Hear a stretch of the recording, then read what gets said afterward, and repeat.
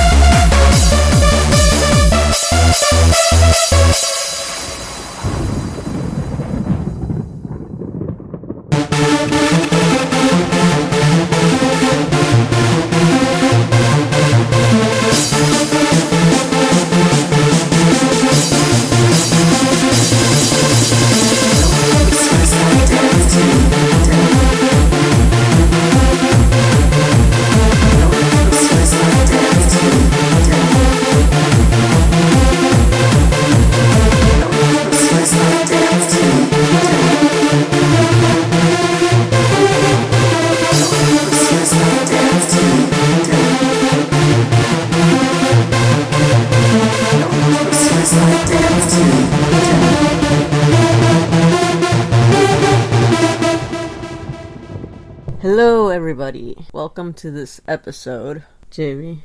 Last Tuesday, we went to go see Stoneburner at Complex in LA. Stoneburner is a side project of Stephen Archer from Ego Likeness. Music's like electronic, has some elements of tribal drum and bass, trance.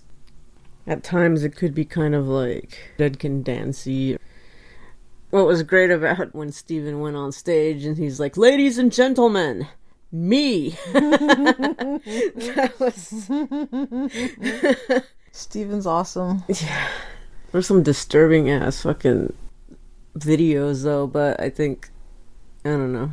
I think they're meant to like bend your brain, and they were all like spiraling, and I have like a thing with spirals. I don't know why. Like, as an example, every time I do salvia, I don't even know if you can find that shit anymore, but every time I do that, there are always spirals of some sort. Like, the first time I did it, it was like a lizard spiral, and then I was just like, oh, look at that lizard, he's going through the wall. What a fucking loser. Who says that? And then my friend was all like, oh, I don't want to crush the man that lives in my hands. So he was holding his, like, hands in this diamond shape. I smoked more, and I was, like, on the floor fucking laughing and, like, melting into the concrete. Good times. And then there was the time that I did it with Jamie, and we were watching The Killer Clowns from Outer Space, and Jamie was trying to direct the people where to go. They wouldn't take my advice. They just did what they always did in the movie. As, you know, yeah. And then she was all about, like, making preparations for the queen. And I'm like, who said? She's like, the guy and the dude. Clearly. Yeah. And I'm like, there is no queen. Just keep watching. There's a lot of Dr. Seuss shapes and images. Yeah. I think it was that same time where I fucking kept seeing, like, spirals of flowers, and I kept melting through the chair, or, like, you know. Yeah, that sounds right. I must have been flaying about all crazy. I don't know. For me, I was just melting through shit. So the opener was this DJ from, was it Mexico City or the DF? Mexico City. Yeah. Damien, I cannot pronounce her. Damien Licht? Okay. Licht? Yeah. I don't know. That was a lot more awesome than I thought it would. Like, I just, at first, good. I was like, okay, yeah. I mean, once she really got going, though, it was, like, really good. The bass made the seats and floor rumble in a good way. Yeah, she used a really low-tone bass. That was pretty awesome. Yeah, and it wasn't, like, it didn't kill your ears or anything. I could hear a lot of influences in Mexican music and some of the sounds and some of the samples that she'd do. That club music, Mexican club music. Yeah, it kind of reminded me of some of the little rave-type house parties I used to go to in Rosarito Beach back in the late 90s. Back when people had raves. Yeah. Hey, man, I just came along for the ride. Wasn't my idea. After Stoneburner, the Marching Dynamics played afterwards. Local LA band. For some reason I remember it. Who did they open for? Was it Faderhead or something? No, it was Fractured. Oh wait, Fractured and okay. I remember them being a lot more exciting. They might have just not been on it that night. Possibly. I mean, but it got better. They had a shaky start. Kind of warm up. They had to warm up. So that was the show. Oh, and Stoneburner fucking killed it. It's awesome that a one-man show can be so full of energy and stuff, because he's just crazed on stage. He did a really good job of being entertaining. Yeah. And the music just kind of, like, transitioned in, like, the best ways. I hurt myself kind of dancing in my seat. I did. My neck did not feel well. But that was the show. Crazy jumbled up version of it. There will be a better, more thought out review later on with some pictures. Without the drug rants. Without the drug rants. Or tangents, I should say. What is an Oontzcast with us without some tangents? So here's some music from New Stoneburner off their latest album. On the Folding of Space.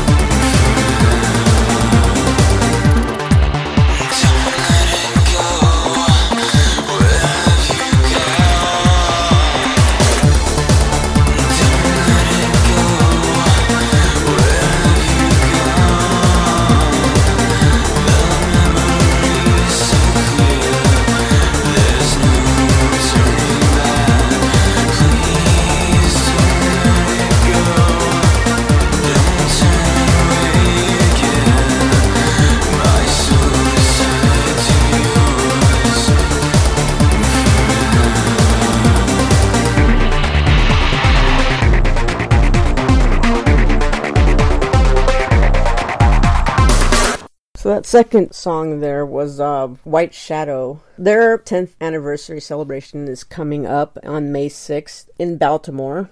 They'll be having special guest My Enemy Complete, and we'll also have DJ Nesca, who happens to be a Como staff member. Yay, Nesca! Yay! Doors open at 9, $8 at the door. Check it out if you're anywhere near there. It's at the Depot. So Combi Christ is releasing a new album soon on June 3rd. This is Where Death Begins. You can probably pre-order it now from Out of Line. On May 7th, there's going to be another Death Nation gathering here in San Diego at La Marque on 5th Avenue. And there's going to be DJs playing industrial cybergoth, cyberpunk. It's 18 and up, covers only $3. So if you are open, you should definitely go check it out. And starting July 7th, Ivardensphere is going out on tour with Cyanotic and Azaloscope. It's going to be a tour of two wolves, featured by Darker Side of Light Productions, and it's going to run from July 7th to August 2nd, covering North America. On May 4th, 7 OC's Goth Industrial Club Night is hosting their May the 4th Be With You night at the world-famous Doll Hut in Anaheim. If anybody's in the area, it's 21 plus, free before 9:30, $5 after. DJ Gnome used to be the Oontzcast co-host with Shibari, will be there. So check it out if you're in the area. The first leg of the Eviscerate tour for God Module, which is on the East Coast and the Midwest, starts at the end of May on the 31st in Atlanta, Georgia, and going through June 13th, ending in Minneapolis. Part 2 was probably going to be West Coast, so I can't wait. They were awesome when they played it down in San Diego. There's an interview there that I still have to post. I'm sorry, it takes forever, but we're busy because, we're at HBICs and shit. So, here's more music.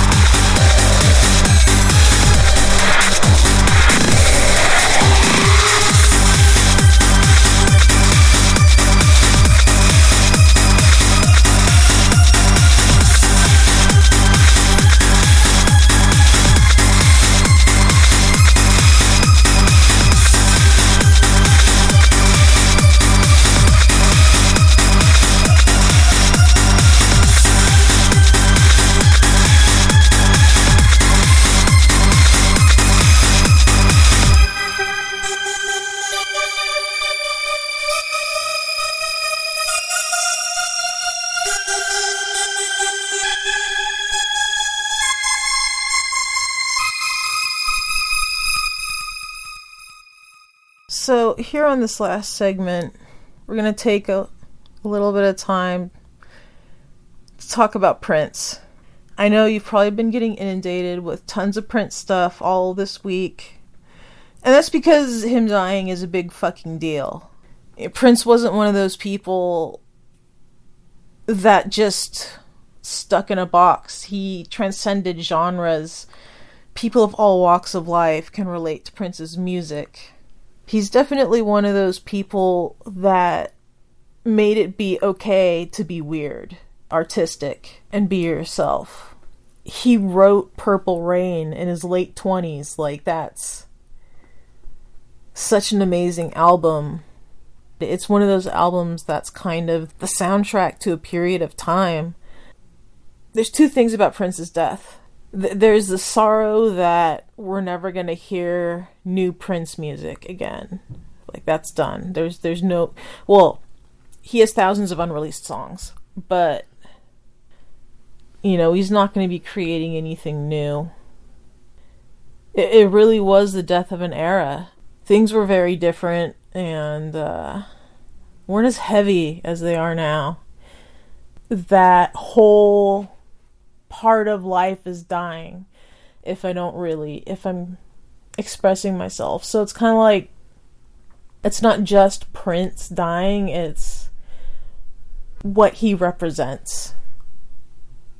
And I know a lot of people on Facebook are just like, oh, I'm so sick of hearing about like people being sad about celebrities dying. And then I saw something, and I think I shared it on my personal page. It's not just because, you know, we knew them or whatever, but because they helped us know ourselves. I mean, I do agree with that 100%. It's a lot of times it's just music and art that moves you and like changes you and the way you think and the way you view the world. I think that is a great gift that artists give us. Yes. And I'd probably say that other than Leonard Nimoy, Prince's death is probably the one celebrity, or the celebrity I've been the most sad about. Other than Spock. I know it doesn't really fit in with what we usually play here, but you know, Prince didn't really fit in anywhere. He made his own way. So, we're going to play... Whew, I'm getting the vapors. Sorry. You're getting verklempt. Whew. Here's When Doves Cry. And that's why this episode is titled, And Then the Streets Were Bathed in Purple Light. Until next week. Peace. Bye.